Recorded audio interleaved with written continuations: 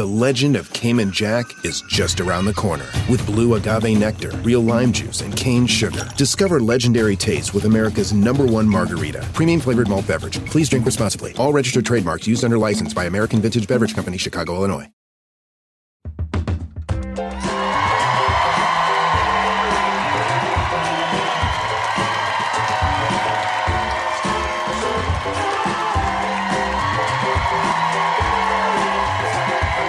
Hello, St. Paul. Thank you. That is the correct level. I appreciate it. The last time I was in the Twin Cities, the weather was a few degrees colder. Was there anyone here who made it out? Thank you. Say hello to your fair weather friends. Welcome to Love It or Leave It, Live or Else. At the Fitzgerald Theater, we have got a great show for you tonight. Your Mayor, Melvin Carter, and your Lieutenant Governor, Peggy Flanagan, are here. Ashley Ray joins to sample some local delicacies. We ask you in the land of Twin Cities to pick a twin. We spin the rant wheel because Minnesota Nice is no match for America Furious. And then we'll hear your high notes tonight, live and in person. But first, let's get into it. What a week. California doctor Meg Autry proposed a floating abortion clinic in the Gulf of Mexico as a way to maintain access for people in southern states. The abortions and food are free, but the drinks are not, and that's where they get you. Manuel Oliver, the father of a Parkland shooting victim, heckled President Biden during Monday's signing of the bipartisan gun bill, saying, "We have to do more than that." And in a snap, the Democratic midterm message was born. The Democrats, we have to do more than that.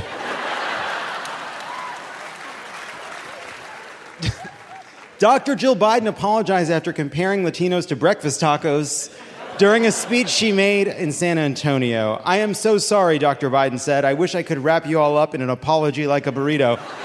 But I would love nothing more than to add the salsa of regret to the chilaquiles of my offense."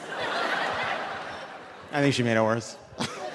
Steve Bannon reversed course on his perfect plan to ignore a subpoena from the January 6th committee and agreed to testify. Unfortunately, that still won't get him out of a criminal trial for contempt of Congress. "Your Honor, I'm sorry, but I'm starting to get the impression that there are going to be what I believe are called consequences. Consequences. I don't know how you say it. It's not a word we use in my world. Hopefully, while he's under oath, they can get Bannon to finally reveal his skincare regime." What's his secret?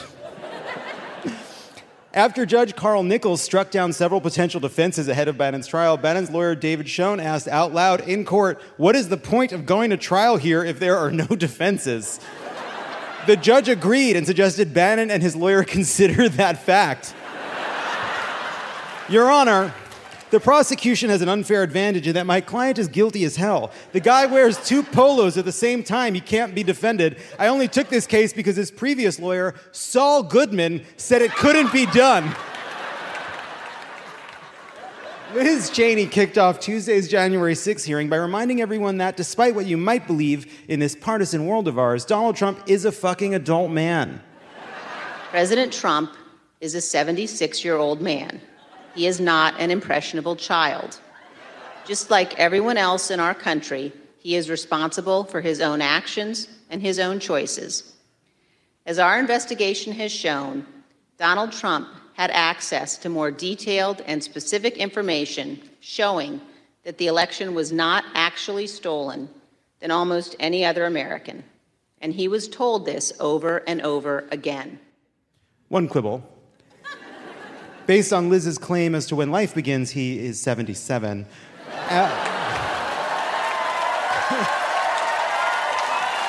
Cheney continued, "Don't be fooled by Trump's spry athleticism and boyish charm.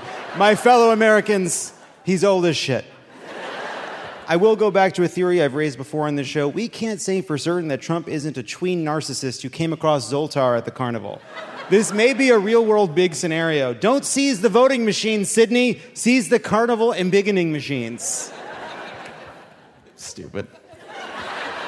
This week's January 6th hearing focused in part on a tense December 18th, 2020 meeting at the White House between President Trump's lawyers and his squad of outsider internet-addled goons, including Sidney Powell, Rudy Giuliani, and Mike Flynn. How off the rails was this December 18th meeting? I'll let White House lawyer Eric Hirschman explain. At one point, General Flynn took out a diagram that supposedly showed IP addresses all over the world and who was communicating with whom via the machines, and some comment about like Nest thermostats being hooked up to the internet. Look, while it remains shocking just how little work they put into their dumb conspiracy theory as a paper-thin fig leaf over the pulsing tiny dick that was Trump's coup attempt, I am with Flynn on not trusting Nest thermostats or any smart appliance. Why do you want your toaster connected to the internet? Are you running out of ways to burn down your house? You need a remote option? Stupid. Oh no, my toaster's not working. I need to download an update. What a world. The conclave between Trump, Sidney Powell, Rudy Giuliani, Michael Flynn, and Overstock.com former CEO Patrick Byrne was, in fact, a surprise to White House counsel. Said Powell of Pat Cipolloni's rush to break up the meeting, I bet Pat Cipollone set a new land speed record. Cipollone in those final days was like a Tesla. Incredible acceleration, constantly on the verge of an explosion. Things got so heated at the meeting, in fact, Hirschman and Rudy Giuliani got into a screaming match in which Rudy accused Hirschman and the more hesitant Trump allies of being pussies. You guys are not tough enough. Or maybe I put it another way, you're a bunch of pussies. Excuse the expression. And I don't mean the good kind, like one belonging to a sexy cousin. What? His life's a shambles. They also didn't really know who the Overstock guy was. Let's roll the next clip. Well, first of all, the Overstock person, I don't know who this guy was. Actually, the first thing I did, I walked in, I looked at him, and I said, "Who are you?" He said to me, "I'm in cabinets." And I was like, "You're not in the cabinet." And he said, "There's not just one cabinet." And I said, "Like hell there isn't, and you're not in it." Anyway, we went around like this for a while. Meanwhile, Sidney Powell testified that she believed she would have been appointed to special counsel and would receive top secret clearance. Cipollone refused to specify what Trump said about Powell's appointment, but pointed out that no paperwork was ever filed to make the appointment official. Trump's White House lawyers have one thing in common with Merrick Garland, and that's an unshakable belief that if you ignore something hard enough, it's like it never happened. What are they doing over there? Why is the Department of Justice and all of us being updated at the same time by the television? Also, it is amazing how many times during the kind of denouement of Trump's first term involved people just ignoring what he was saying because if you took it seriously, it was like a calamity. The reason Cipollone is not saying what Trump said is it's pretty clear Trump did make Sidney Powell special counsel, and they all decided if they just pretended he didn't, it wouldn't happen because Trump is such a fucking boob, he couldn't, like, execute by going around them. So they just pretended it didn't happen, like a toddler asking for a Minions backpack at Universal. Waiting 3 hours and hopefully he just fell asleep.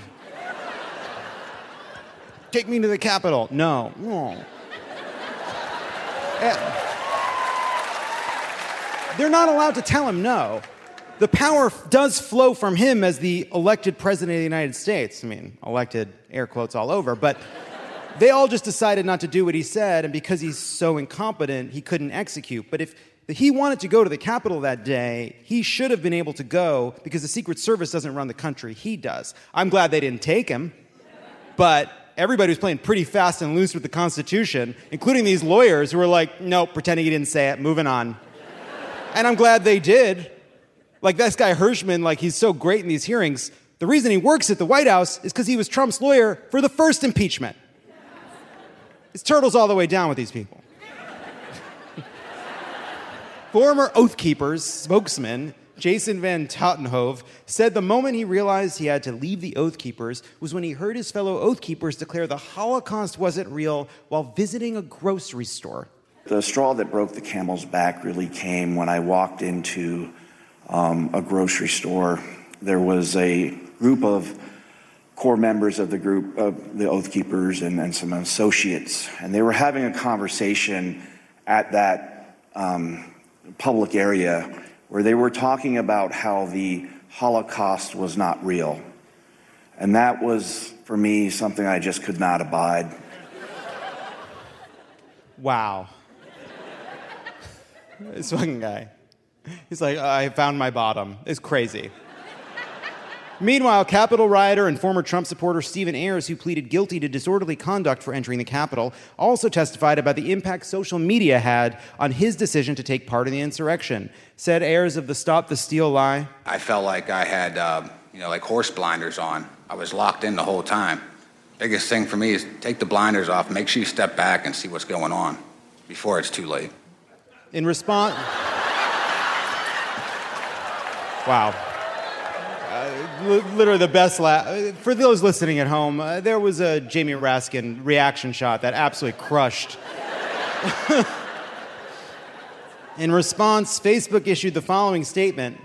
We here at Facebook believe that digital horse blinders for human beings can obviously be misused, but remain a valuable tool for helping impressionable, angry, broken people only see the kind of information that confirms their worst impulses. That's just another word for community. And we love that. We're proud of that. And in the metaverse, you can now buy virtual horse blinders for some of your favorite brands. Liz Cheney closed the hearing by revealing that Trump himself had attempted to contact an upcoming January 6th witness, saying about his clear attempt to tamper, "We will take any effort to influence witness testimony very seriously." I think he was probably just calling for a friendly chat about their grandkids, where they live, what schools they go to, how quickly they could be snatched into an unmarked van, just like grandpa stuff. Later in the week, an anonymous source told the Washington Post that Trump served Swedish meatballs at the December 18th meeting, and in their words, Patrick Byrne, the Overstock guy, was nonstop housing meatballs. He ate so many meatballs. Fortunately, Trump had smeared lingonberry jam on the walls in the Oval Office, Willy Wonka style, because he was being, thoughtful. First of all, I'm glad to see that stress-eating meatballs in public is a power move, as I thought. Also, imagine how many meatballs this man had to eat for it to be a memorable detail from the most memorable and bonkers day in any of these people's lives. Yeah, I was on the Titanic. Of course I remember the day it sank. This guy at my table was just pounding the chicken lyonnaise. And even worse mental images, reports say that former House Speaker Paul Ryan was sobbing when he watched the January 6th attack unfold on TV. Explained Ryan, I just couldn't figure out how to turn off motion smoothing. A pregnant Texas woman who was pulled over for driving in the carpool lane is fighting the citation in court, arguing that her unborn fetus should count as a passenger given current abortion law.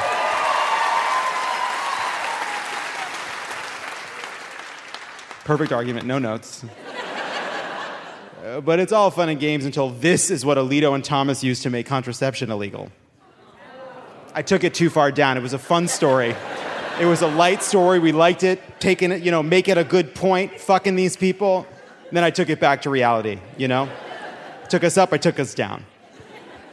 An upstate New York news anchor was suspended after slurring incoherently through an evening broadcast. The anchor later said she was sleep-deprived and exhausted. All right, hello, good afternoon. Like I was telling you this morning, if you watched us this morning, starting at 6 a.m., 7 a.m., I told you, you know what, today, what a beautiful day outside.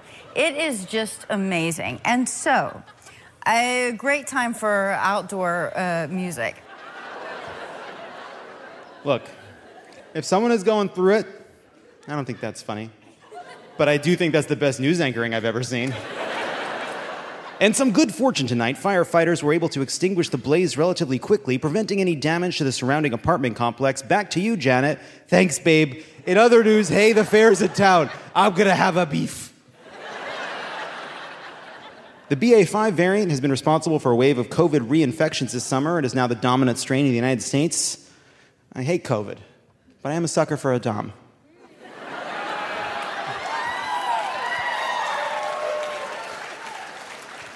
Sadly, so is America. Former Glee actress Lea Michele will be replacing Beanie Feldstein in Funny Girl on Broadway. After Feldstein received negative reviews for her turn as Fanny Bryce. It's a dream come true, said Lea Michele, holding an upside-down playbill that she signed with a big X. Steps away from the door to the cellar where she conducted the cursed ritual that doomed Beanie's performance. So there's this conspiracy theory online that has demonstrated, quotes all over it, that Lea Michele, technically speaking, can't read.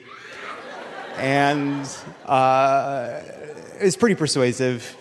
There's a lot of times where there could definitely be sheet music on her music stand, and there isn't. It does sound like she has a British accent because she learns by listening. It's pretty persuasive. And if you wanted to prove you can read, it's easy. And like reading 3 lines next to Jonathan Groff, your best friend who easily could be in on it with you because he's like a good ride or die sort. You can tell, you can tell that like Jonathan Groff, you call him and say, I need you to pretend I can read, he'll come over and do it. And that's why we love him. And that's why we were even willing to suspend disbelief when he played straight on Mindhunter. Where am I taking this? We gotta keep moving. In a recent interview, Natalie Portman revealed that Chris Hemsworth did not eat meat leading up to their on-screen kiss because she's a vegan. Chris, I think I'm up next. No dairy, please. I shouldn't have dairy, but I'm skipping dairy. Natalie went on to say this. Like the day we had a kiss scene, he didn't eat meat that morning. Because I'm vegan. Oh, and that's he eats so meat cute. like every half hour. Yeah, he does. Like that was so thoughtful. Kissing a man in his brief respite halfway through a steak is straight culture.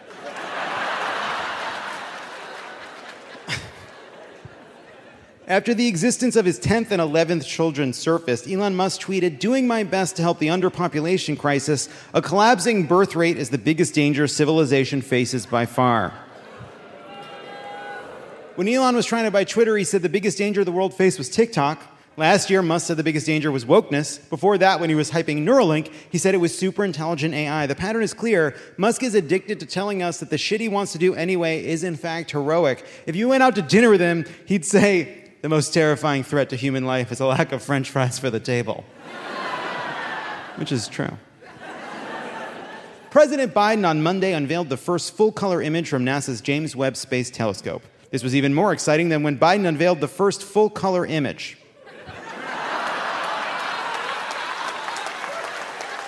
He's old. We got him. Nailed. He's fucking old. And finally, last week, photos circulated of Armie Hammer working at a hotel in the Cayman Islands. The photos were originally debunked, but this week, additional reports confirmed that he is indeed selling timeshares at a hotel. Nothing like an honest day's labor to work up an appetite. Coming up next, a word from our sponsor.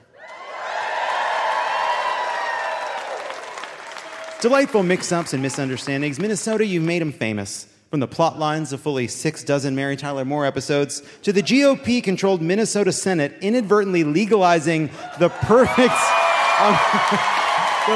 amount of THC in edibles and beverages. Hell yeah.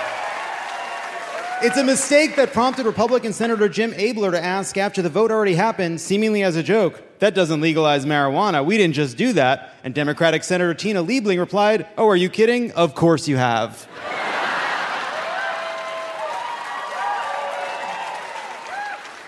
Now, I've made no secret of enjoying an edible now and again. Why else would a 39-year-old host think the perfect pop culture references for a comedy podcast in 2022 are local news producer Mary Richards and, later in the show, Green Acres. That's coming. I'll tell you how. Because he watched sitcoms while stoned so often during the pandemic, Hulu cut out the middleman and started sending pizzas. But of course, As we all know, once a drug is legalized at the state level, capitalism is sure to follow. And so tonight, we're partnering with some brand new homegrown companies, now that your fair state is being blanketed with a gentle 5 milligrams of legal THC. First up, this episode of Love It or Leave It is brought to you by St. Paul's own all-organic chronic curds. Wisconsin thinks it owns dairy, those fucks. We know a thing or two about cheese here in Minnesota, and when we say organic, we mean it. No additives. I know what you must be thinking. Oh, you add the THC, the milk, right out of the udder. No, that's wrong. That would be good, but what we do is better. To make our THC-infused cheese curds, we make THC-infused dairy cows. That's right, our cows are so stoned their milk can get you high. It's easy. You simply dump vast quantities of marijuana into the feed and then turn on Too Hot to Handle for our gals and come back to the barn every once in a while to tell Netflix, yes, these milking shorthorns can't stop laughing through their half-closed, bloodshot, tiny little cow eyes. St. Paul's all-organic chronic curds. The cows are high, but our prices are low. When we come back, Mayor Melvin Carter. And we're back.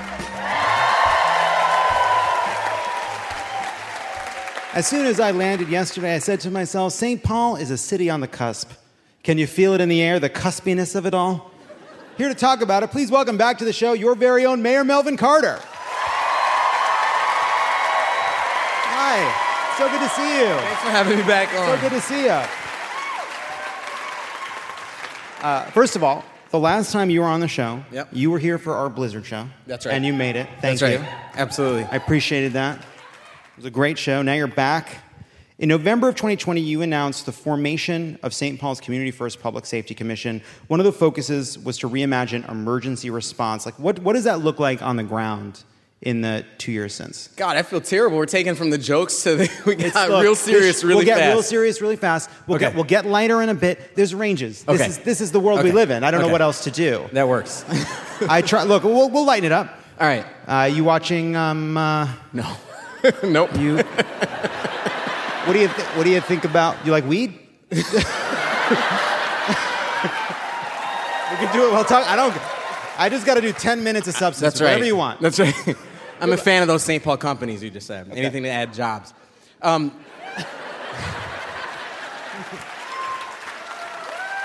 We've been sold a lie. Public safety, we've been told forever that if we just lock more people up, build bigger prisons, add more police officers, add tougher prosecutors to fill our prisons, that our neighborhoods will be safer. Nobody I know would argue that that works. And the reason is pretty obvious. We have, I think, mistaken public safety for emergency response. My father's in this space. He's a retired police officer. It's a sacred profession, and we need police officers, we need firefighters, we need paramedics. But to mistake that for a comprehensive, complex public safety system is a fatal mistake. Thank you. I have children. We have a 2.5-year-old at home.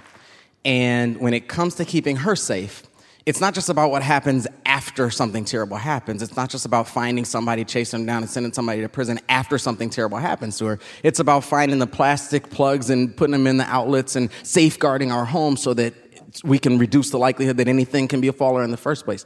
That's what we need as a community. That's what our public safety framework is about. That's what our community is demanding, and that's what we're doing in St. Paul.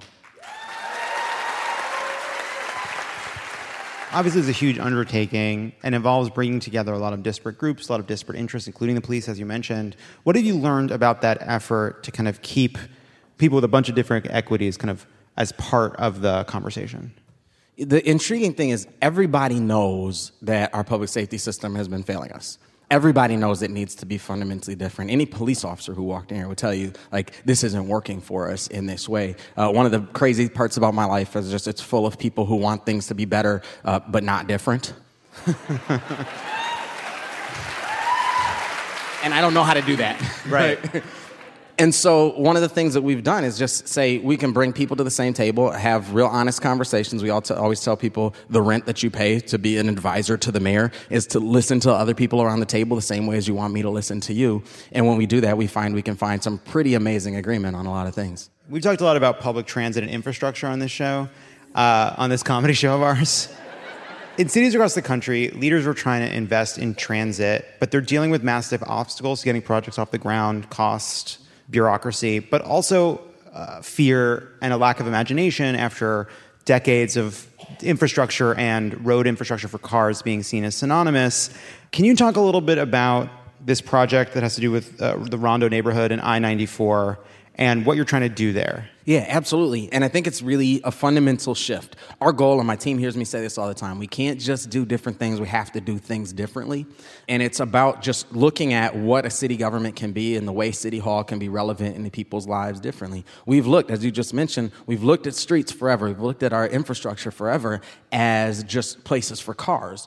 And in doing so, we have wasted millions of acres of public space across our country and lots of space across our city that could be used to bring people together. So this approach to just say it's space for cars calls for us to create spaces that separate people. The reason I became a city council member in the first place was because we were building $1 billion light rail in our neighborhood that literally was going to reduce transit access for the people who lived closest to where I grew up. That's the psychology that we have that's about stuff, and it's never about people. And so this is about people. The neighborhood that my father grew up in, the neighborhood that my grandfather grew up in, was this neighborhood called Rondo in St. Paul, which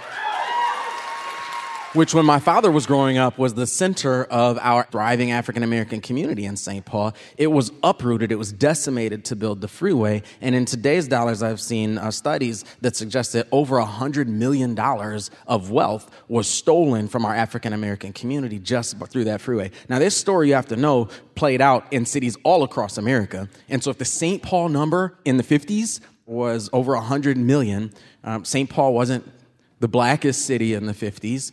And so you have to imagine how enormous the national number would be where that's concerned. All I have to say is, as we're thinking about the freeway, our goal is to build a cap over the freeway to literally help reconnect some of those spaces. My grandfather used to say, if you get land, you keep it, because that's the one thing they're not building more of. We're literally building more land so that we can create wealth for people in our community.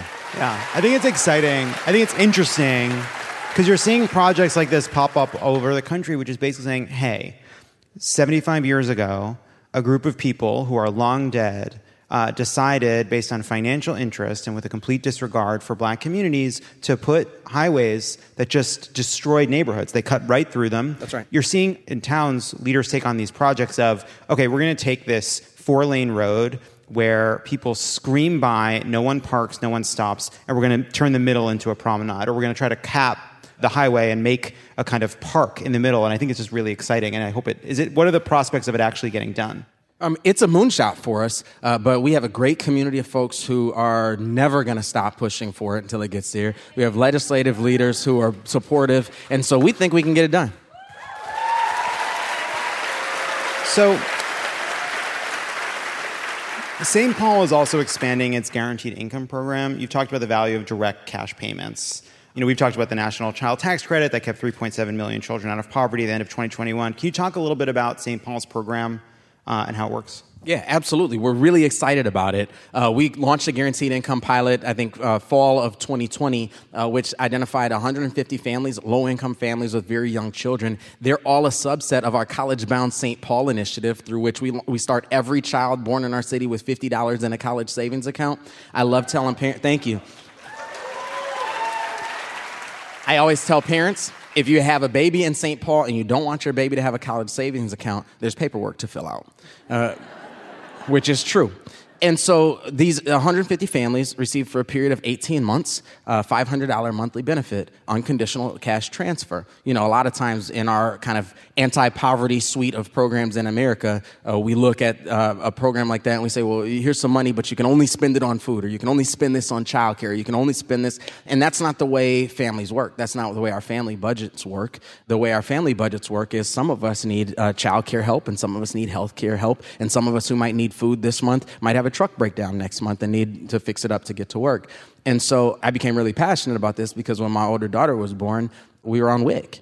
And if you know anything about WIC, you can walk out of the grocery store every couple of weeks with as much peanut butter, as much milk, as much cheese, as many eggs as you can possibly figure out what to do with. My daughter was born severely allergic to peanuts and with an allergy to milk and dairy, soy, et cetera, et cetera. So we would go to the grocery store and we could get unlimited quantities of the cow's milk that she couldn't drink and none of the almond milk that she could drink. Unlimited quantities of the peanut butter that would cause a life-threatening reaction for her, no almond butter, et cetera, et cetera, et cetera. And that's what happens when we decide from City Hall or from the state capitol or from the nation's capital, we know better what families need than they do. So the goal is to invest directly in low-income families and see what happens when we do that. And the exciting thing...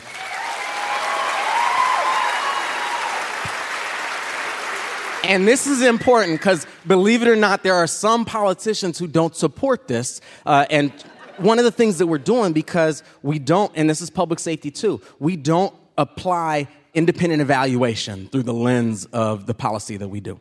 And so in public safety, my staff hears me say all the time, if an article doesn't include the word standard deviation, don't send it to me. Because this is about independent evaluation. This is about things that are proven to be successful. And so where this is concerned, to battle all these racist tropes, there's all these racist tropes about what, those people will do if you give them money. And they're all racist, they're all classist, and they're all inaccurate. And we're able to prove that because we launched the Center for Guaranteed Income Research with this organization called Mayors for Guaranteed Income that I'm one of the national co-chairs of. We've got over 80 mayors right now and over a couple of dozen pilots going. And we launched this Center for Guaranteed Income Research. And what we're finding out, it's the craziest thing. When those people get money, they buy groceries, they pay the rent, they buy their children bicycles, they do all the same type of stuff.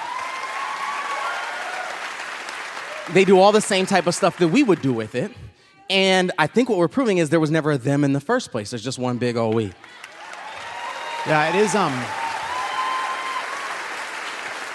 It does seem like this is part of this sort of effort to take a look at some of the ways in which we have built these Byzantine bureaucracies. That's right. The administration of which costs a ton of money. We spend billions and billions of dollars to stop people from doing the wrong thing with direct payments, right? That's right. We waste huge amounts of budget because conservatives and some Democrats have spent a long time making people afraid of what happens if people misuse public resources. But you're not seeing that. Because we don't trust the people who we tell every 4 years, we believe in you.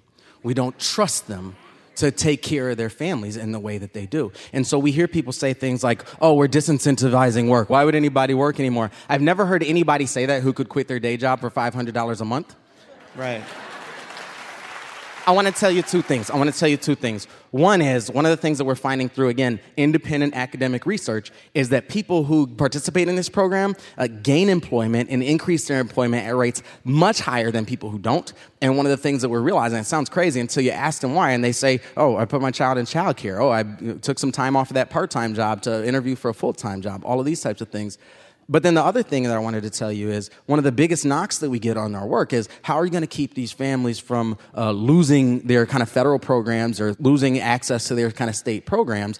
And the response that I always give people is really important because we have seen some people who have said, I don't want to participate in this because I don't want to lose my federal benefits. We also see people who say, I don't want to take this job, or I don't want to take this promotion, or I don't want to take this raise because I don't want to lose my federal benefits. And the problem isn't that we're helping families feed their children. The problem is that we've created these Byzantine federal eligibility criteria that disincentivize families from upward financial mobility. That is systemic inequity. I'm also glad you're making this argument that, hey, when it's something we're finding everywhere, right? Like, cash payments work. People use it to help themselves and help their families and build better lives everywhere. We're 60 years into a war on poverty, and we just thought of giving money to poor people. And people get cash, they fix their roof. Like, people use the money really. Of course they do. That's right. But I also think it's important to, in a vast program, there'll be people who use it in ways that would be fodder for Fox News. Except for PPP, of course. Except for PPP. Right. Well, that's the point. That's the point I'm making, which is it is amazing what kinds of misuse of dollars we will care about as a society, like wage theft on a vast scale, not interesting, doesn't get people's attention. But I guarantee if we did any kind of federal program that did direct payments, you can bet that there would be endless local news and national news coverage of any examples they could find to make it look like a waste to sort of rile people up. And I don't know how you deal with that. Some of it, you just do what you do. And I'm blessed to be in a city like St. Paul that supports, that understands the need for some of this stuff and pushes us to do more. It's crazy that what we're trying to do, and I sort of have learned this from our residents, that the traditional approach to city building is this approach to public safety that's like borrowed from the Wild West. We're going to root out the bad guys and get them out of town, right? And our approach to economic development is quite the opposite. It's all about spending money to lure people here, lure businesses here, lure workers here. And our approach is to take that and flip it, because that approach always makes us search inside, search our city, search our own community for the bad, and only look for potential and promise outside of our community. And as we end up betting against ourselves over and over again. And so the tie that binds everything that we're trying to do, from raising the minimum wage to college savings accounts we talked about, to investments in affordable housing, and everything that we're trying to do is just saying we're going to build the future of this city on betting on us, betting on our children, betting on our families, betting on our businesses, and we're just going to keep on doing it. You have any hobbies? Yes. My wife's backstage laughing. When I became mayor, completely out of the blue, I've never admitted this out loud. You guys don't tell anybody. I completely out of the blue developed a very obsessive woodworking hobby. Every time she wants something new, she like rolls her eyes at me because I go, "What do you want? A coffee table? I can build that. We need a bed for the. Oh, I can build that. Wow." And I do. You do. I do. You're making coffee table. What do you do? Oak? Pine? Well, that's the thing. It's been pine. I've graduated to pine. My wife was like, next time do like an oak or something. So I've graduated to more expensive material. Nice. You're ready. You're not going to waste the oak. We'll find out. We play with pine, but you're not going to waste oak. We won't waste oak. You don't want to waste oak. Absolutely not in this economy. Well, thank you so much for being here. Now, Mayor Carter's agreed to stick around. We're in the Twin Cities, so it seems only right. I'm sorry, we're in St. Paul. We're in St. Paul, of course. I want you to know something. Thank you for doing that. I promise, I'm going to pander so hard about this topic, like, in a few minutes. Literally the next segment. You'll be delighted. We're in St. Paul, which is connected to, another city. St. Paul is the Arnold Schwarzenegger to the Danny DeVito. That is Minneapolis. Oh, I forgot that. No, we let people from Minneapolis come. There's nothing wrong with any other cities. There's nothing wrong with other cities. There's nothing wrong with any other cities. We've always said that. But we're in St. Paul. That's right. And to everyone from Minneapolis who booed, I'd obviously just say the opposite when I was in Minneapolis. But I'm not. The point is, we're tweaking our classic, beloved Queen for a Day segment into Twin Queens for a Day, which is really Twin Queens for 2 days, or Tweens for a Day for some reason. Anyway, it doesn't matter. It's a podcast. The stakes are very low. Please welcome to the stage tonight to join us our other queen, Minnesota Lieutenant Governor Peggy Flanagan. Thank you for being here. Welcome back. Thank you so much. Thank you for joining us. Lieutenant Governor has graciously agreed to join for Queen for a Day, 2 Queens for 2 days, whatever the fuck. And then we'll stick around and have a conversation. But I'm going to start with these questions. The idea is you're a queen for a day. Let's see what you do. All right, first question. If you had unlimited funds, presumably via some kind of monkey's paw situation, where are you spending your day at the Mall of America? What do you think, Lieutenant Governor? Are there visiting guests? Sure. Okay, because that's the only way I go to the Mall of America. So I think I have a 9-year-old who is like a super fan of Nickelodeon Universe. And we would spend just endless amounts of time on the SpongeBob coaster. Because I'd be like Mom of the Year. Just loop after loop. Just loop after loop until we throw up. I think we'd spend a lot of time in the Nickelodeon universe as well. I think we'd probably spend a lot of time in there's like the little virtual reality place. I can't remember what it's called, but our family gets there our fair share. I'm trying to figure out golf as a new hobby. So, there's a little mini golf upstairs. Okay. And then I think I'd have money for bus fare to get back to St. Paul. Great. Perfect. Next question. If you had the superpower to switch Minnesota weather to the weather of any other state, which state would it be? Things to keep in mind. You don't have to lie to me. I'd switch to the North Star State, which is Minnesota. Okay. He won't take it. I would switch to Minnesota Makoche, which is the original name of Minnesota in Dakota. All right. Wow. The pandering is so thick you can see it. It's like a blue color floating in the air. The correct answer is California. Nope, let me tell you this. No, it's not. Go ahead. It's not. That extreme heat, I went to college in Florida, and then I came straight back as fast as I could. That extreme heat out there is actually more, it's more restrictive than the cold is here. It's worse. People hate the weather being the same every day. But listen, it's never too cold. It's never too cold to put on a coat and some boots and go out and have a great time in the north. I mean, in the south, it gets too hot. That's right. But let's remember what Prince said. Minnesota is so cold, it keeps the bad people out. Next question. Speaking of Prince, what Prince song would you want to magically play every time you enter a room? Every time? Every time. It's a bit of a Midas touch situation. It's every time. Weddings, funerals, sexual encounters. Every time. 100% of the time, no exceptions. Ooh. Well, usually I'm with my wife, so the most beautiful girl in the world. Wow. Wow. Boom. Huh. Wow, he's crushing it. I mean, crushing it. Your wife is a babe. She is. Oh my gosh, I love Prince so much. This is like Sophie's choice. I would say the stakes are a skosh lower. But like, we're in Minnesota, so just like in a Minnesota. scooch. Yeah. I would say, oh man, Controversy. Oh, deep right? stacks. I mean, right? Because like, it's an anthem. When that comes on, your shoulders go back, your confidence increases. It's a jam. The correct answer is Party Man. Which is what the Joker enters to in 1989's Batman. When the darkest thing they could conceive of in the 80s was messing with some paintings. But it's a cool scene. Speaking of Prince, both the purple one and Bob Dylan are sons of Minnesota. I'm not saying I want this to happen, but it couldn't happen. I'm thinking about the phrasing of this question in hindsight.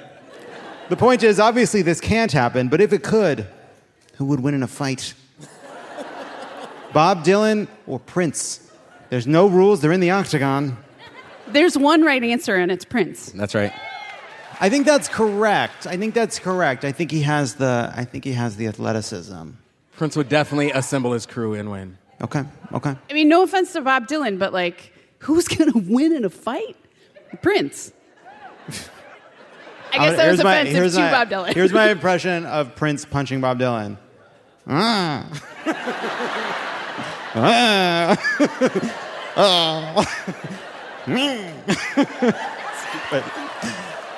That's the sound Bob Dylan makes when Prince punches him. The Minnesota State Fair announced 22 new food items this year's State Fair. We've narrowed it down to 3 that we personally thought looked good. If you had to pick one to eat for every meal for the rest of your life, and you do, which of these 3 would it be? Are you ready? A, the pickle pizza from Rick's Pizza, which is a hand-tossed homemade pizza dough topped with homemade specialty dill ranch sauce, fresh mozzarella, and crunchy dill pickles, and finished with dill weed seasoning. B, the Concha Burger from Aldo's, which contains an all-beef patty with raspberry aioli, lettuce, pepper jack cheese, pickled jalapenos, and bacon, served on a concha, a traditional Mexican sweetbread roll. Or C, the Tot Dog from Lulu's Public House. It's an all-beef hot dog dipped in corn dog batter, rolled in a mixture of minced tater tots, cheddar cheese, onions, and then deep fried. Is it the raspberry burger or the pickle pizza? Or the hot dog with everything that God would allow? Or D, those amazing like waffle sandwiches that come with every single thing you can imagine in them. You can get one for breakfast with like eggs and bacon and stuff like that. You can get one for lunch with some ham or whatever you want. You get one for dinner. Like those are the ones. Obviously, if you could pick, fine. You're going with the tater tot hot dog, which I think is smart. You got your protein. You got all your food groups. I would go with the pickle pizza because I'm actually looking forward to that one. letter C, would make me hate myself. Yeah, that's part of it. Right? Yeah. That's part of it. But so good. Right. I mean, it'd be worth it, like, for the first 5 or 6 days, I guess. Right? I think, look, here's the thing. The truth is, we don't know. You're eating your hot dog dipped in tater tots. You're eating pickle pizza. You got so much salt running through your bloodstream. You basically float like 3 inches above the bath. I think that's how the Dead Sea works.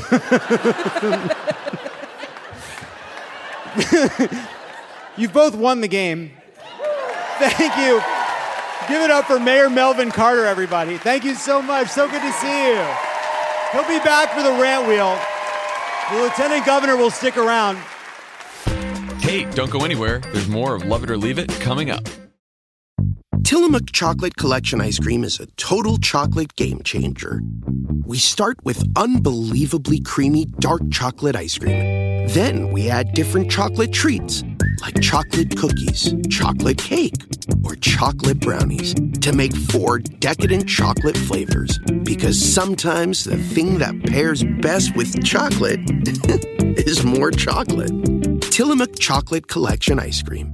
Extraordinary dairy. And we're back. Thank you so much for being here. So, California and New York have already started preparing to become sanctuary states for people seeking abortions and reproductive care if they're unable to do so in their own states. Minnesota is in a unique position in this part of the country. How are you and the governor approaching this? It's been an interesting few weeks. And you're in Minnesota, so I use interesting in the most Minnesotan way possible, which is, oh my God, I hate it so much. But, it is incredibly important that Minnesotans know that we will do everything we can to protect access to abortion in Minnesota, but also for our neighbors. Minnesotans, we're good neighbors. And so if you move into a community, we will bring you a hot dish. If it snows, we will shovel your driveway. And if you need to come have an abortion in Minnesota, we will make sure that you are protected. And that is how we're being good neighbors here. Are all Minnesotans good neighbors? What about Edina? Oh yeah, I do the research. So I grew up in a little community called St. Louis Park. And if you're from Minnesota, that's all you need to know about Edina. So the last time you appeared on this show in 2019, you gave this incredible, scathing rant on missing and murdered Indigenous relatives. Since then, Minnesota opened up an office focused on this issue, first of its kind. Can you talk about the work that you've been doing on this and sort of what's happened in the years since? Sure. So, in the world of policy, things move really, really slowly. But when it came to missing and murdered Indigenous women, missing and murdered Indigenous relatives, this is something that's moved quite quickly. So in our first term in office, we passed the Missing and Murdered Indigenous Women's Task Force. That task force then came up with recommendations, and one of the most important recommendations that came out of that work was our Missing and Murdered Indigenous Relatives Office, which was just established. A woman named Julie Rudy, who's a complete powerhouse, is now, give it up for Julie, is now leading that work. We have already heard that this office is helping with the response. And here's the thing.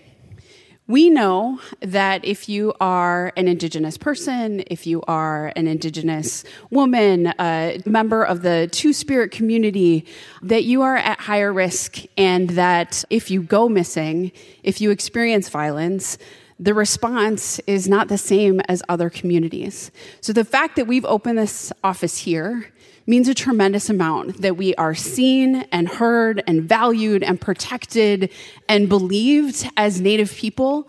And I'm super proud of this accomplishment, but this is because of all of the aunties and all of the grandmas who told their stories, who shared their trauma, and talked about the incredible loss that they have experienced to move, things that people said couldn't be done.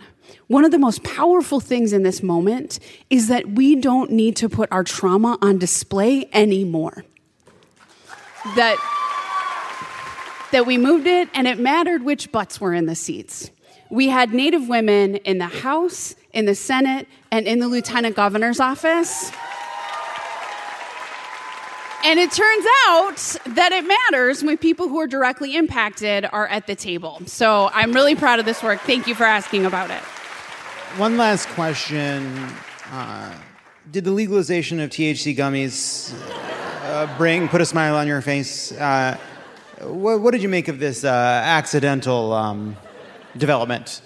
So, it's pretty fun news, huh? One of the things that I learned when I was a legislator is that you actually read the bills that you vote on. So the governor and I also review the bills before he signs them. Smart. Yeah, I know, really. That's a good idea. We're detail guys. And so we knew that was in there. But one of the things that we also know that we have to do is, in our budget that we propose this year, we want to make sure that Minnesota becomes a state where we have the full legalization of adult use cannabis and expungement for records.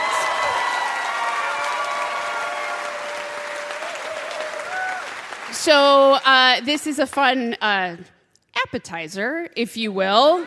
And amuse-bouche. And you may. And you may. Yep. And we do. Yep, but only 5 milligrams. It's time. And so I'm sorry that our Senate Republican colleagues didn't read the bill and that this was a surprise. But I think, it's a good thing for Minnesota. Yeah. Ironically, not reading things you're supposed to and then pretending you did is one of the side effects of 5 milligrams of edible marijuana. I mean, that's right. And I do want to just name, since you brought her up, I look a little bit like Leah Michele. I mean, not this new version of Leah Michele. I see it. You know what I mean? Okay. Yeah, but I can read. And so... And I just proved that, right, when we read the bill before the governor signed That's it. exactly. Yes, Yeah. Look. There's also a moment on Watch What Happens Live where this comes up and you're like, it's so ridiculous, it's so crazy, and then someone kind of shows her a card and says, yeah, you can read what that card says, and she goes, of course I can. Moving on. I think she probably can read. And on that note, thank you, Lieutenant Governor Becky Flanagan. Thank you so much. Lieutenant Governor will be back for the rant wheel. Thank you so much. Good to see you. One more time. This episode of Love It or Leave It is brought to you by St. Cloud Cannabis' special Scotcheroos. Just like the dessert bars your mom used to make, but with enough THC to get you through the potluck. One Scotcheroo, and you won't be saying, oh, but let me sneak right past her.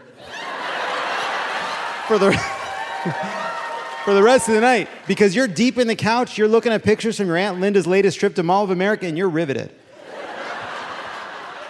St. Cloud Cannabis, you betcha it's strong enough to calm Amy Klobuchar from a 9 to a 3. When we come back, you win some, you lose some.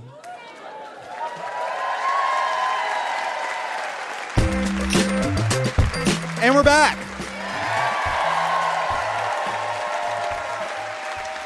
It's not easy being a twin sharing infrastructure projects and Christmas presents, especially when you carry your twin while they act like you're their intern. When your sibling is a full-fledged malignant narcissist, it's like, hello, you think you're Ava Minneapolis? Sorry, dear, you're Zsa Zsa. Minneapolis may draw the headlines, but St. Paul does the work. Minneapolis may have slapped a cop for pulling over their Rolls Royce in Beverly Hills. St. Paul was in the Aristocats, the Rescuers, and Green Acres. Did anyone come with me on that? Okay. The point is, today we're testing your knowledge of your fellow celebrity twins in the game we're calling The Twinner Takes It All. The Twinner takes it all. Hold on a second. Let's do it again. The Twinner takes it all. The Twinner takes it all. It's not, hey, that's not the melody. He's not getting it, right?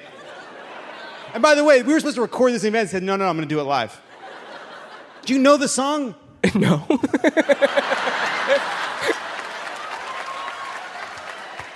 Sorry, let me get back on script. Great work, Brian. We're going to go around the horn here, so raise your hand if you'd like to answer a question. Producer Kendra, I believe she's in the... Hello. Where are you? I'm up here. Kendra is in the balcony. Do you see Kendra up there? If you'd like to answer a question, raise your hand.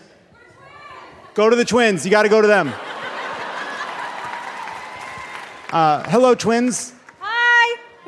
Are you identical or the other kind? We're identical. The good kind. The good kind. Okay. It's better to be one embryo that's split. That's actually right. Yep. First question. In the intro of this game, I referenced Ava and Jaja. They were, in fact, not twins, but sisters, and there were 3. What is the full name of the third sister? Ava, Jaja. Yeah. And? Dada. Nope. We were looking for Magda Gabor.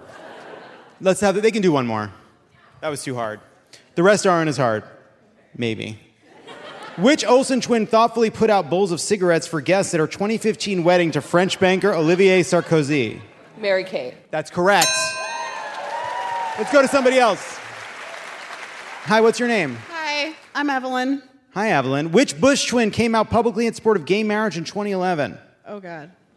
I didn't start paying attention until like 4 years ago. I respect the hell out of that.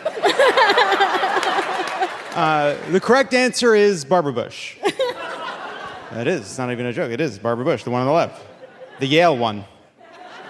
Hi, what's your name? Hi, I'm Susan. Hi, Susan. Which Sprouse twin is this? Somebody tell me, I have no idea. I'm sorry. Wow. Reflect on yourselves. Next question. Which star of Sister Sister grew up and married a Fox News correspondent? I have no idea. Tamara did. It was Tamara. Yep. But Tia has a song about her. Okay. Next question. Which NFL twin made his Broadway debut as Don in the Tony-winning musical Kinky Boots? I also have no idea. Anybody know? Tiki. Yeah, Tiki Barber, former running back for the New York Giants. All right, next question. Whose twin is this? Hi. Is it Chris Evans? No. Take another guess. It's ScarJo. You got it. Were you about to say ScarJo? You can tell. Yes. You were. What's your name? Julia. I'm giving you the point. You did it. Thank you. Who are these twins making an absolute mess of Don't Stop Believin' in the following video?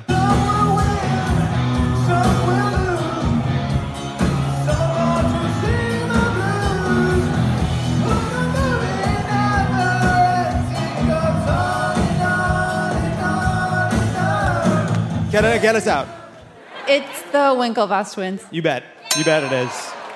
For a bonus point for you, which Winklevoss is singing and wearing a chain wallet at age 40, Tyler or Cameron? Tyler? Correct. Match the twins of Good Charlotte to their famous wives. Joel Madden, Benji Madden, Cameron Diaz, Nicole Richie. Benji is married to Cameron. Correct. Nicole.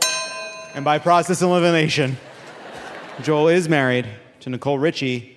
Next up, which twin is this? You can say either the character or the actor. What do you think? George. You got it. It's George Weasley. Oliver Phelps. Next up, are the Olsen twins identical or fraternal? They're identical. No. Get out of here. They're sororal. That says it on the card. The feminine version of fraternal, because why on earth why do we even have a gendered word for it? Mary-Kate is an inch taller and left-handed, while Ashley is right-handed and filled with a unique inner darkness. Last question. Which twin is this, Zooey Deschanel or Vanessa Deschanel? Vanessa. No. It's Katy Perry. And that's Twinner Takes It All. You want to get one more, Brian, one more go at it? The Twinner takes Nope. it all. It's so high. Why is he so high? Because the girl sings it. What? I watched the first 5 seconds of the music video. She did it. His mid-year review is next week. His what? I've lost control of the program. Got to articulate, Kendra. I'll articulate for you. Your mid-year review is next week. When we come back, we're going to sample some local delicacies. Don't go anywhere. This is Love It or Leave It, and there's more on the way. The legend of Cayman Jack is just around the corner. Mixed with blue agave nectar, real lime juice, and cane sugar for the perfect balance of sweet, salty, and sour every time. Discover legendary taste with Cayman Jack, America's #1 margarita. Premium flavored malt beverage. Please drink responsibly. All registered trademarks used under license by American Vintage Beverage Company, Chicago, Illinois. And we're back. Look, as you all know, I'm a coastal sophisticate. I've eaten at some of the finest cheesecake factories in the world. I don't even roll down my window for a Michelin 1-star. When Gavin Newsom ate at French Laundry during the pandemic, my first reaction was, are people still going there? But in my heart, in my bones, when it comes to food, I have the soul of a Midwesterner. And sure, like any good Ashkenazi Jew, I process dairy the way the Biden administration processes leaked Supreme Court decisions. Even though I should have seen it coming, I'm still sitting there for like 2 weeks, unable to make anything happen. Nevertheless, I persist. And eating whatever unholy concoction you people throw at me. And that continues tonight. Here to help us put the Queasy in cuisine, please welcome to the stage the hilarious Ashley Ray. Hi. Thank you so much for being here. I am so happy to be here as a proud daughter of the Midwest. Oh, come on. As a proud daughter of the Midwest, what are your overall feelings about Midwestern food? It's the best food. People overlook it. They don't know. We're cold all the time. All we do is stay home and learn how to cook good food. Hell yeah. If you had to pick one favorite Midwestern food, one dish, what would it be? I'm going to go Swedish pancakes. Thank you. Often overlooked. They're different from crepes. They're different. They're different, famously. They're different. And they're different than pancakes, because you have your pancakes. Oh, yeah. You have your crepes. Crepes. And then right And there then you in got the a middle, Swedish right pancake. there in the middle, is a Swedish pancake. Yeah. I'm from Rockford, Illinois. Okay, yes, thank you. If anyone from my high school is here, that's cool. But we're the home of the Swedish pancakes.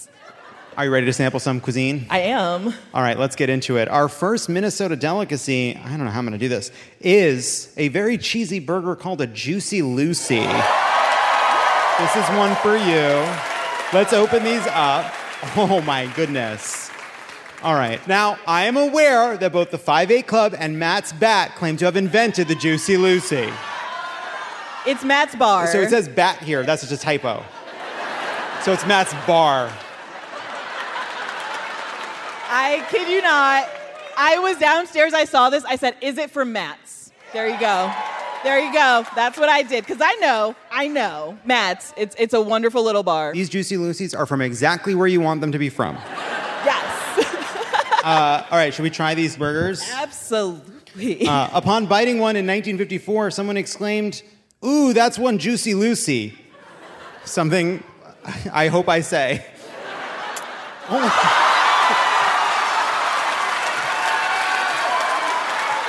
Yep.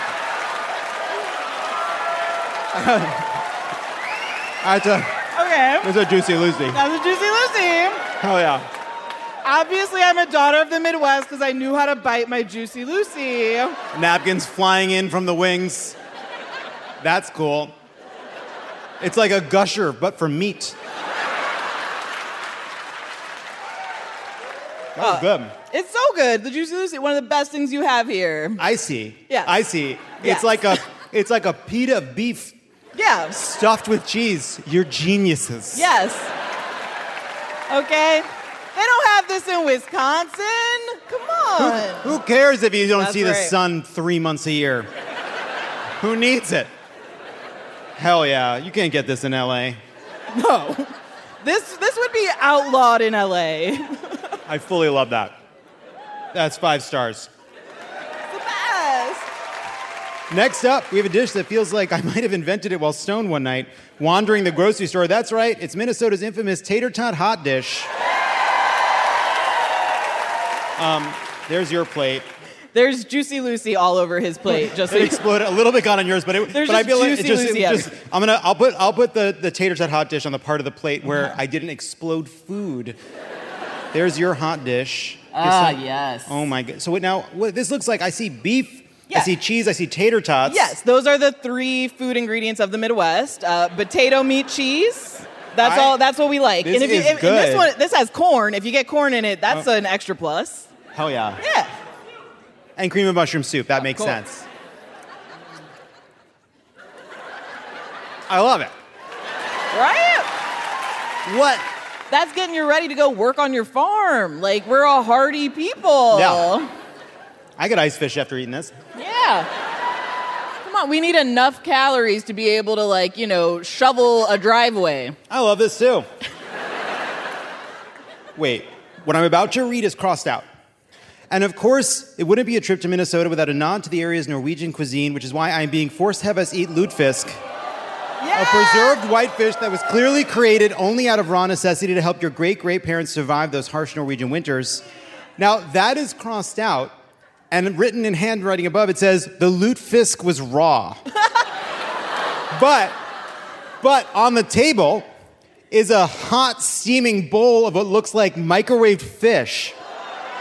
As someone from Rockford, Illinois, which at one point had a higher Swedish population than, Stockholm, I have had lutefisk before, and it is a horrible fish. It is like a whitefish mixed with lye and bleach. I'll do it. We're doing it. We're doing it. That's too much. That's how I remember it. Just like somebody left some whitefish and a lot of bleach. And Yeah. It tastes like God forgot he put a fish behind your fridge. Yeah. Okay. That's too much work to make an item taste good. I gotta clear this out with the tater yeah, tot. I'm going back to my potatoes. I'm gonna have another Juicy Lucy. Yeah. We're the All right. Midwest. We don't do fish well, okay? Meat, as in beef and pork. I just like the idea that they're like, oh, the Chicago show was canceled because we got sick. Oh, and probably COVID. No. I ate microwaved, smoked dirt fish as a bit. Yeah. It doesn't even look like fish in this bowl. Like, I don't know what has happened Maybe here. I just got a bad... Maybe I just got a bad bite. I'm covered. They're all bad bites. We'll cover it back up. Ashley Ray, thank you so much for being here. Ashley will be back for the rant wheel. Give it up for Ashley. When we come back, I'm taking this. Take that. Take it. Take it. I would listen. I'm finishing this after the show. We come back. We have one final word from our sponsors. This episode of Love It or Leave It is supported by Weed of the Swedes, Minnesota's finest purveyor of smoked fish that gets you silly, who are proud to announce their new line of THC-infused Grovlox and Lutefisk. You think your ancestors managed to stay here through Minnesota winter after Minnesota winter without being ripped out of their minds? Your grandma deserves to relax too, and hey, whoever invented tater tot hot dish was a little stoned already. When you're eating that horrible fish, wouldn't it be nice if it was also drugs? Weed of the Swedes. Oofta, throw some breadcrumbs on this clam because I'm baked. Also, Pod Save America has some great tour dates coming up with shows in Seattle, Portland, Nashville, and Atlanta this summer. Tickets are selling fast, and it's a tour you don't want to miss, so get them now by visiting at crooked.com/events. We have fun on the road. When we come back, the rant wheel. And we're back. Please welcome back to the stage your Lieutenant Governor, Mayor Melvin Carter, and Ashley Ray. Thanks for sticking around. Do you smell fish? Now it's time for the rant wheel. You know how it works. We spin the wheel. Wherever it lands, we rant about the topic. This week on the wheel, we have LA's Bagels and Pastries, inventing Anna's Emmy nomination, Minnesota should be an early voting state, dance recitals, professional clothing expectations for women, do not disturb signs, airplane bathrooms, and the ocean. Let's spin the wheel.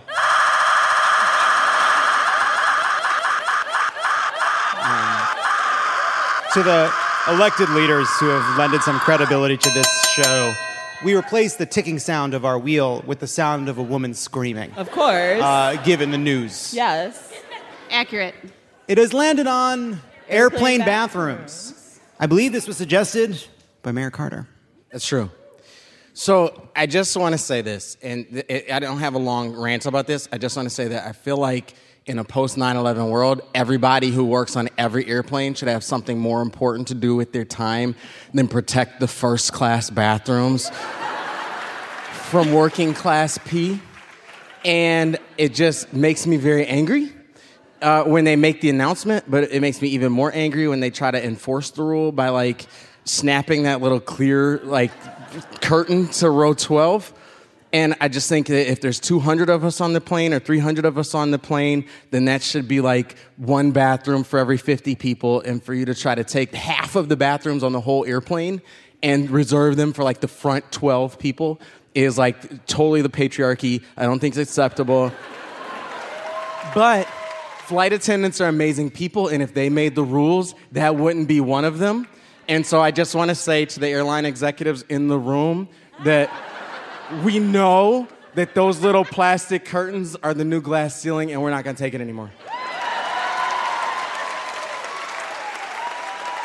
Yeah, and if I finish that lutefisk, I'll be shitting all the way from Minneapolis to Los Angeles. Right. Did you change out the water in the bathroom? Ew. Let's spin it again. It's funny every time.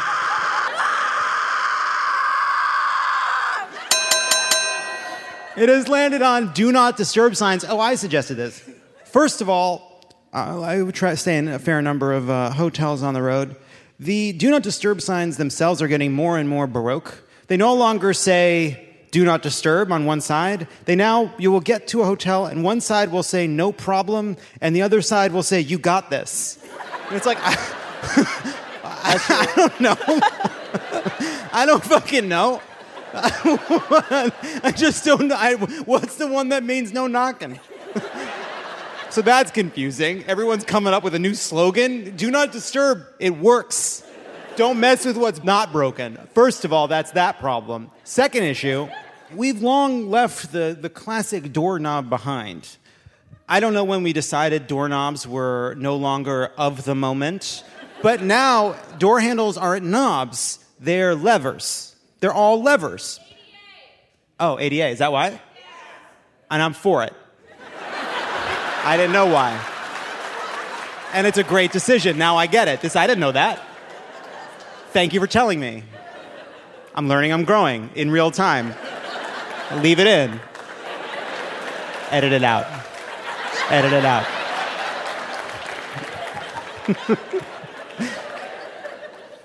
Look, as we all know, doorknobs were replaced by levers because of the ADA, famously.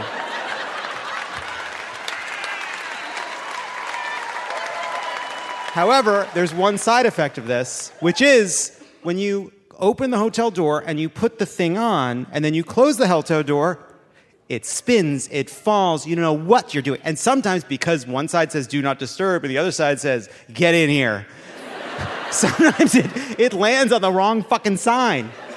Which brings me to the conclusion of this very important rant, which is every hotel on earth has these signs. Why is it not a switch on the door? Why is it an extra thing they buy after we're done?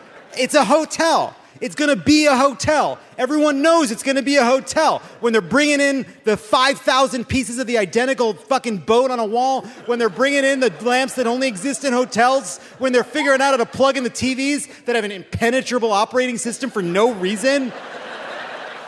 When that is all happening, somebody sticks something to the front of the door where you move a little thing down and it says do not disturb. Why are we fucking around with bookmarks in 2022? Thank you. Let's spin it again.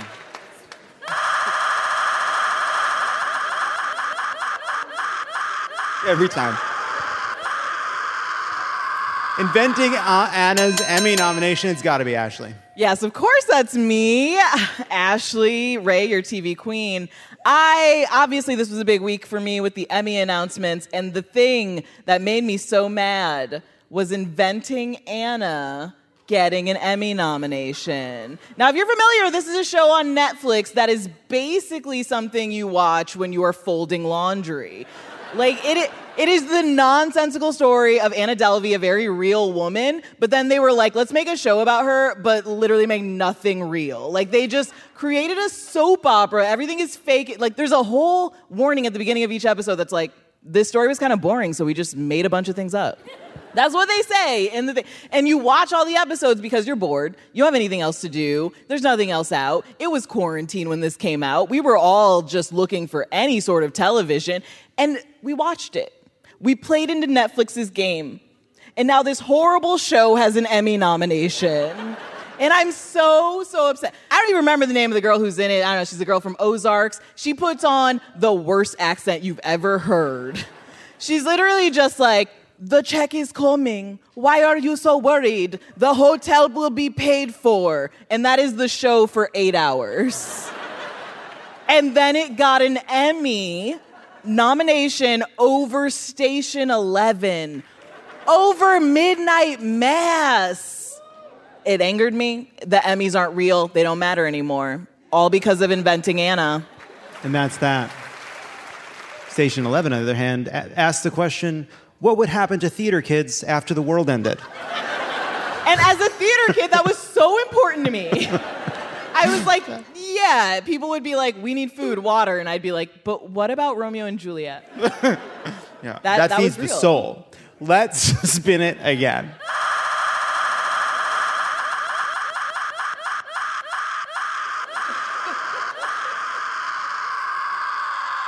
It has landed on professional clothing expectations for women suggested by Lieutenant Governor Peggy Flanagan. I have some thoughts. So occasionally, I get some feedback on the way that I dress. Usually it's someone like Bob from Fridley. And Bob from Fridley, commenting, giving me helpful advice from his mother's basement, likes to say, you should dress more like a lieutenant governor. What's that mean? It's interesting. So here's what I know.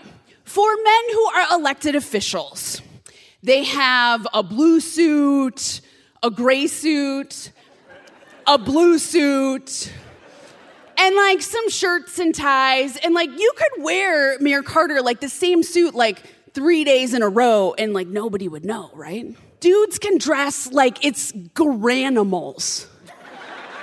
You know? Unless it is Barack Obama's tan suit. And he was a snack, let's be clear. But so for women, right, for women who are elected officials, and in particular for women of color and indigenous women who are elected officials, there are certain expectations that people have. We must shatter them. That is our job. And here's the deal. The size of my earrings is proportional to the amount of power I will assert at a table.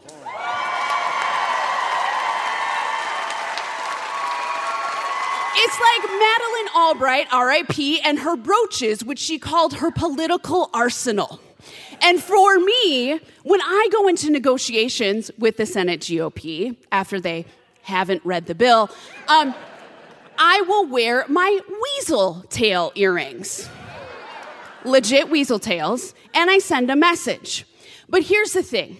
Every single time my daughter sees an elected official, her reality has changed. Auntie Jamie, who's a Leech Lake descendant, is the chair of the House Judiciary Committee in Minnesota, and she rocks Heartberry earrings.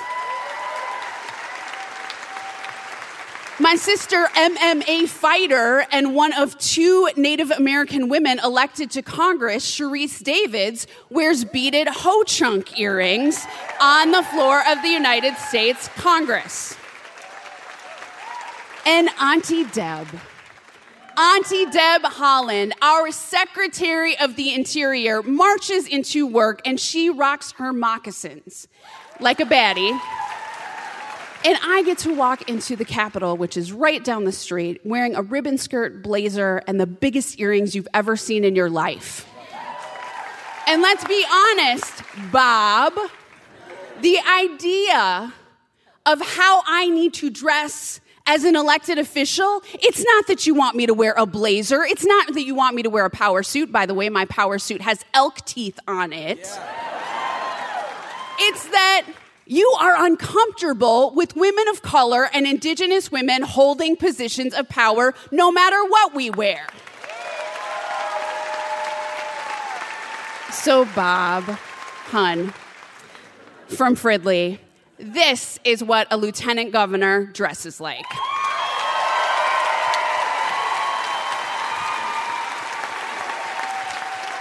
Thank you. That was great. Can I say very quickly, I am inspired like I just saw Leah Michele sing Don't Rain on My Parade. Like, wow. that was beautiful. That was beautiful. That's a level. That's a level. Thank you. I feel so much better. Really. Thank you. And that's what this is all about. Let's spin it again.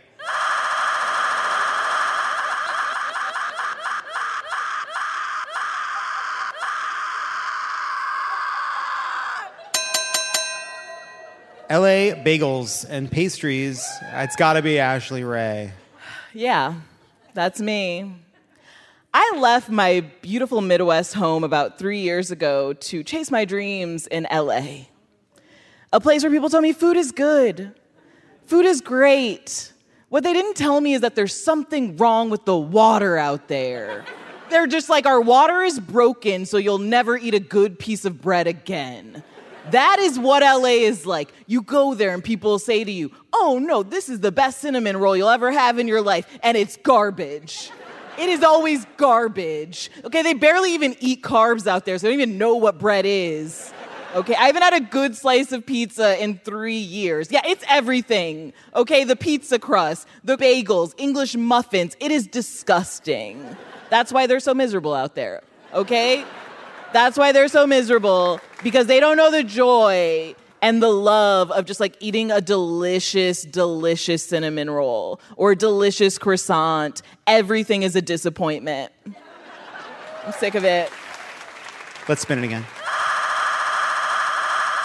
That's it. On the 6th spin, we ran out of juice with the yelling. Minnesota should be an early vote state. This is going to be a Minnesota rant, okay? A little less in your face with the last one, Bob, but stick with me here. Stick with it, Bob. Get your head out of your ass and pay attention, Bob. From Frisdale? Fridley. Should be from Frisdale. Bob from Fridley, your lieutenant governor speaking. So here's what we know about Minnesota. We have the highest voter turnout in the country every single year. We also look forward to filling out the census every 10 years like it is Christmas morning.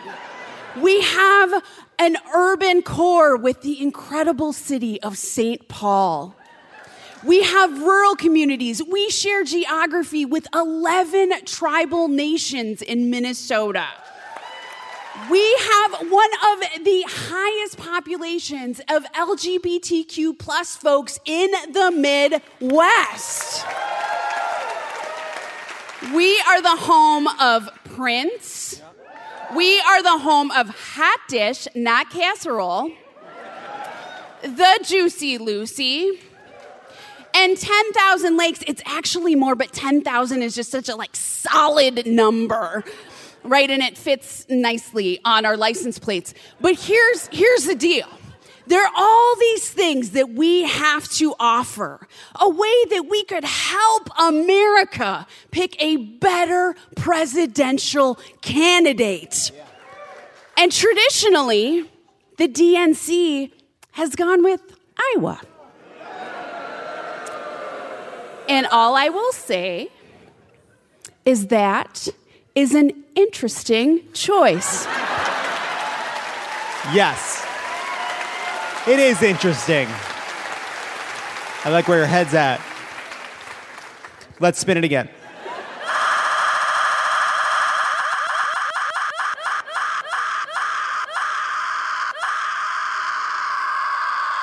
Dance recitals. That's me. And it's not just dance recitals, it's what they represent. Because when you're a parent, no, seriously, stick with me. When you're a parent, you have to pay for people to teach your kids stuff, right?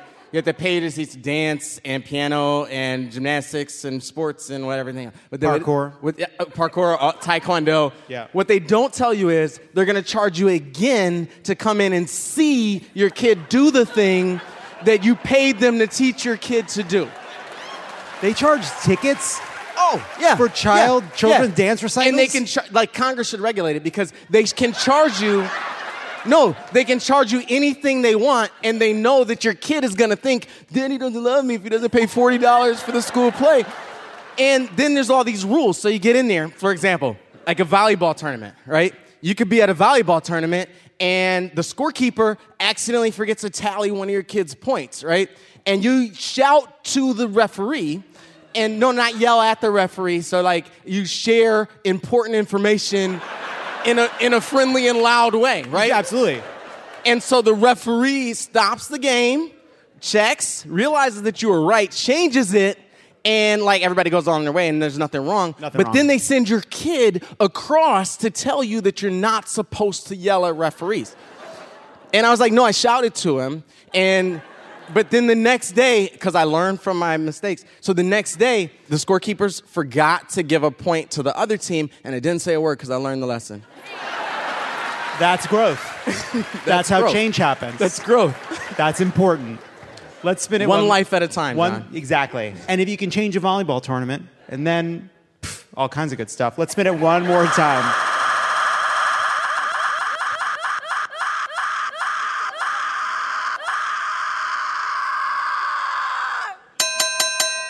It has landed on oceans.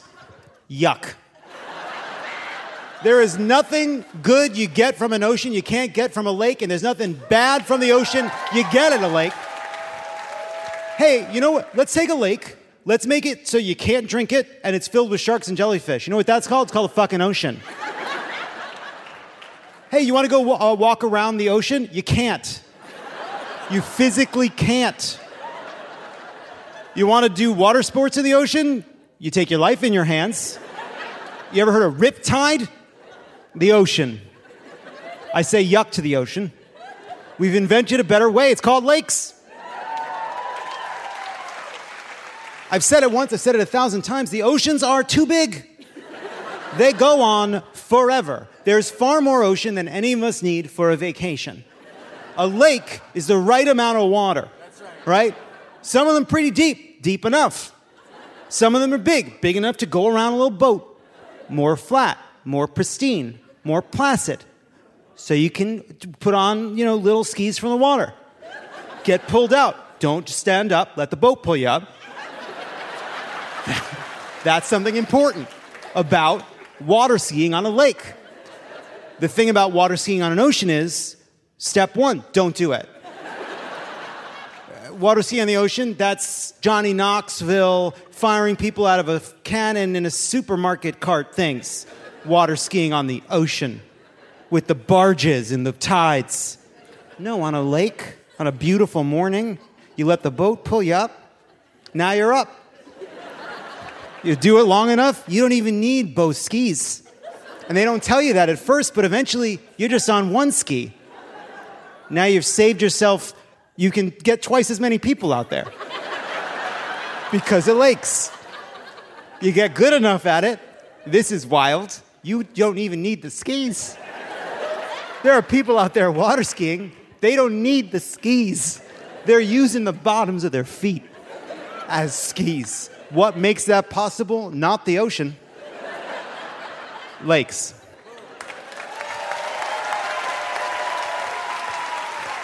Thank you. When we come back, we'll end on a high note.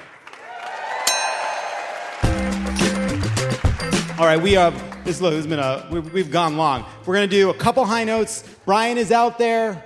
Kendra's going to be on this side. We'll do 2 high notes per side. If you've got a high note, something that gave you hope, line up with Kendra, with Brian. We'll hear a couple. Hi, what's your high note? Hi, my name is Molly. My high note is this kind of June, July, Pride Month, summer. I've been in the really slow, long process of coming out as bisexual for the first time in my life. Thank you. My husband is over there in the Bi Wife Energy shirt. He has been my number one supporter every step of the way. And so I'm just really grateful to everyone in my life, including you, who has taught me that even if I'm in a straight passing relationship and all these other things, this matters and I can be who I need to be. Well, thank you for sharing that. That's great. Hi, what's your name? What's your high note? Hi, my name's Tabitha. And what happened is that yesterday I got a photo outside of my work where there was a little shaved cat boy just sitting outside in the construction area all sad and alone. And I went, oh no, come here, little boy.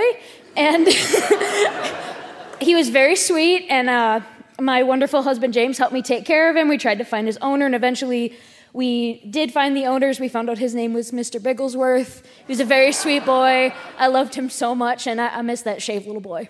And I think that's lovely. Do you always gender cats from afar? I do. Okay, thank you. Hi. Hi. What's your name? What's your high note? My name is Shelby, and my high note is that I teach at Wellstone Elementary in St. That's Paul great. Public Schools. So thank you. Oh, great. Hi, last one. What's your name? What's your high note? Sure. So my name is Bree, and I work for the Senate. So I actually get to work with all the DFLers running for Sweet. Senate this year. They all can read, and they promise to read the bills. But my high note this week is that one of our top candidates just knocked her 2,000th door, which was really, really That's big great. for her. So. Thank you for sharing that.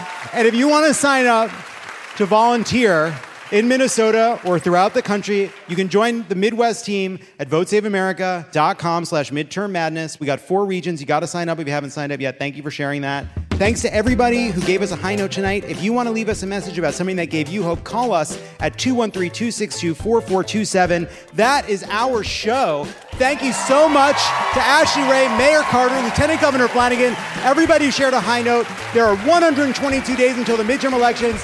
St. Paul, you were amazing. Thank you so much. I love coming here. Have a great night.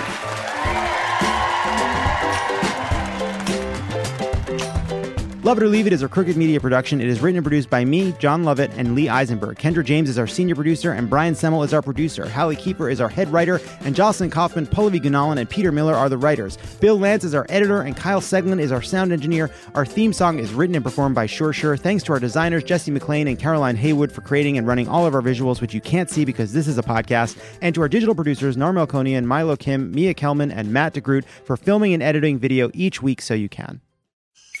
The legend of Cayman Jack is just around the corner. Mixed with blue agave nectar, real lime juice, and cane sugar for the perfect balance of sweet, salty, and sour every time. Discover legendary taste with Cayman Jack, America's #1 margarita. Premium flavored malt beverage. Please drink responsibly. All registered trademarks used under license by American Vintage Beverage Company, Chicago, Illinois.